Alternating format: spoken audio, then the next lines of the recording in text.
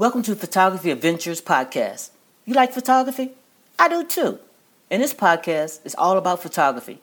No technical information here, but hey, there's no right or wrong, yes or no answers. It's all about what you feel. So pull up a chair, grab some coffee or your favorite drink, and let's chat about photography.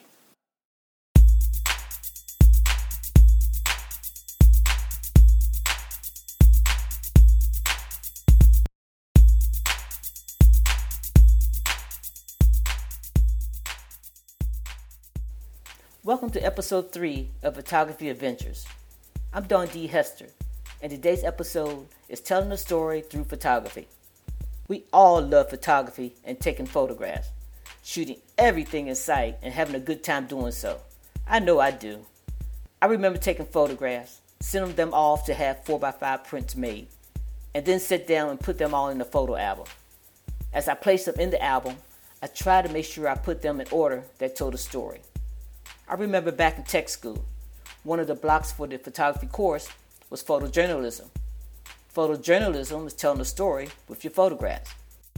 I had to answer some questions.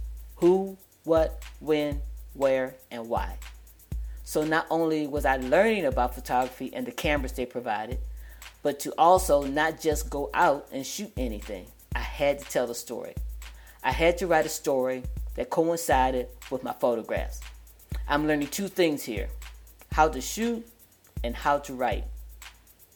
Through my entire photography career, I told stories through my photographs. For the Air National Guard, we documented just about everything that went on at the base.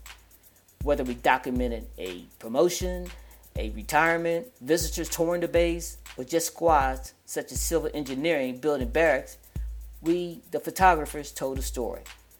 When a group went to another base for training, we documented that as well. Public affairs put the story together on paper, but we had to provide the ingredients for them to do so.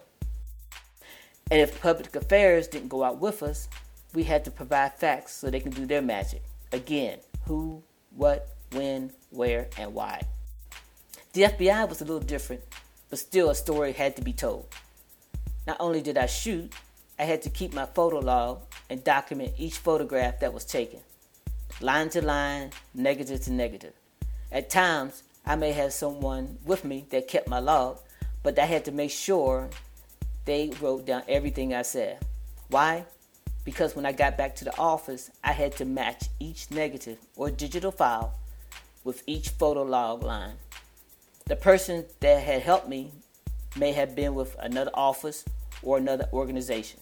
Bottom line is, it was my responsibility to make sure everything was accurate. It was very important for me to work on my job as soon as I got back.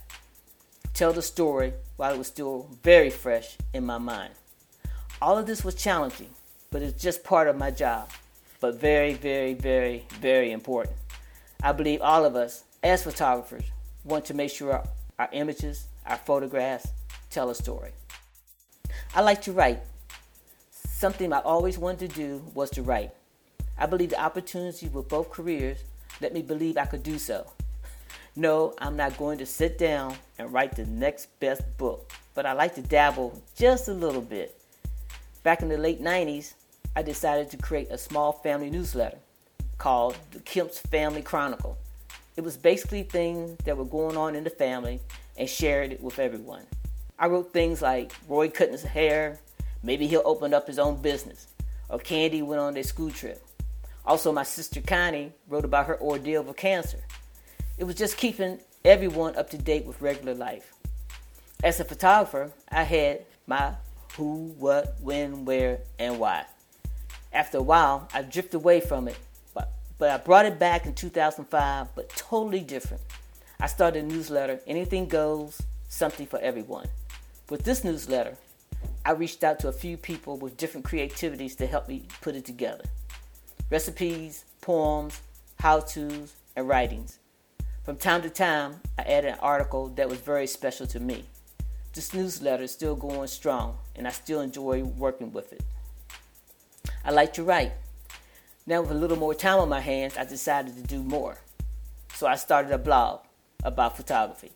I write blogs about my trips here and there. I'm not a critic, but I share things I've seen in the places I've gone, just in case someone always wanted to visit but wanted to know more before going. A friend told me not long ago that she enjoys seeing places through my photographs. I also write blogs about how-tos. If I figure out how to photograph something, I share with everyone. I share before and after photographs. I share my settings.